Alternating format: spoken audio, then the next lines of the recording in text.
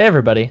Let's talk about something that Penn State has not been able to do very well recently, and that is recruit blue chip defensive tackles. My name is Nick Pollock. I'm joined by Matt DeBear and Bill DeFilippo.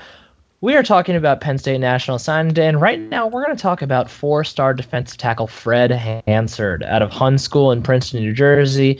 Standing at 6'3", 310 pounds, is a composite four-star prospect, number 207 in the country, the number 11 defensive tackle in the country, and he committed back in late November, 2 days before my birthday, so that's fun.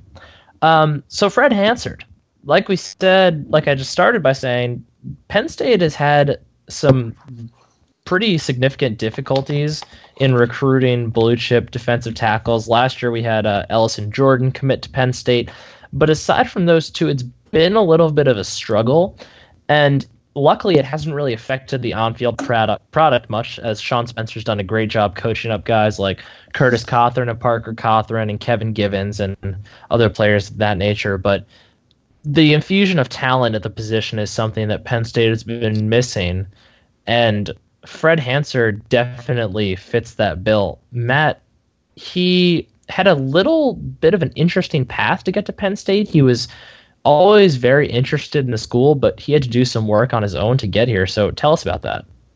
Like you said, Nick, he's been interested in Penn State for really quite a while. His first visit actually goes back to his sophomore year, way back in 2014, and got his offer in early 2015, and always seemed like Penn State was going to be in it to the very end. And for any number of reasons, and there's been some speculation out there, and we're not going to necessarily get into that right now, Penn State kind of backed off him for a little bit, whether it was, whatever the reason that was, this kind of lost interest, and the communication broke down, leading him to commit to Florida before his senior year started at the Hun School.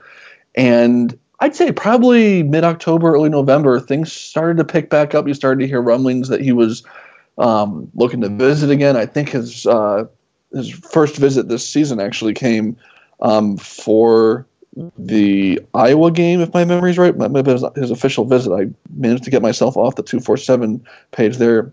He unofficially visited for the Iowa game, then was back 3 weeks later for an official visit for the Michigan State game, and flipped his commitment to Penn State the following day. So, like I said, it kind of came about pretty quickly.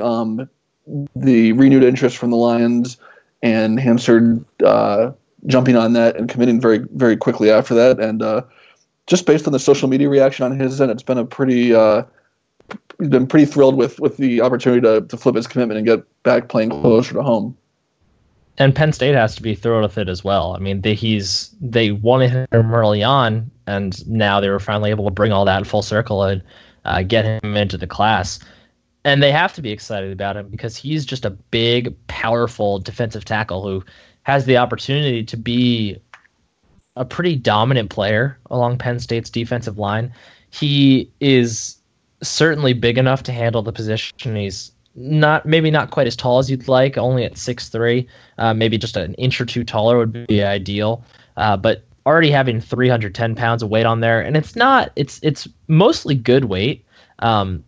I'm sure that once he gets to school, they'll have him work on his body a little more and just become even stronger. But he has the ability to kind of be that next space eater, kind of that Penn State hasn't necessarily had a true space-eating defensive tackle really since Devin Still, I guess you could say, although Daquan Jones somewhat fit. Oh, what am I talking about? Austin Johnson, of course.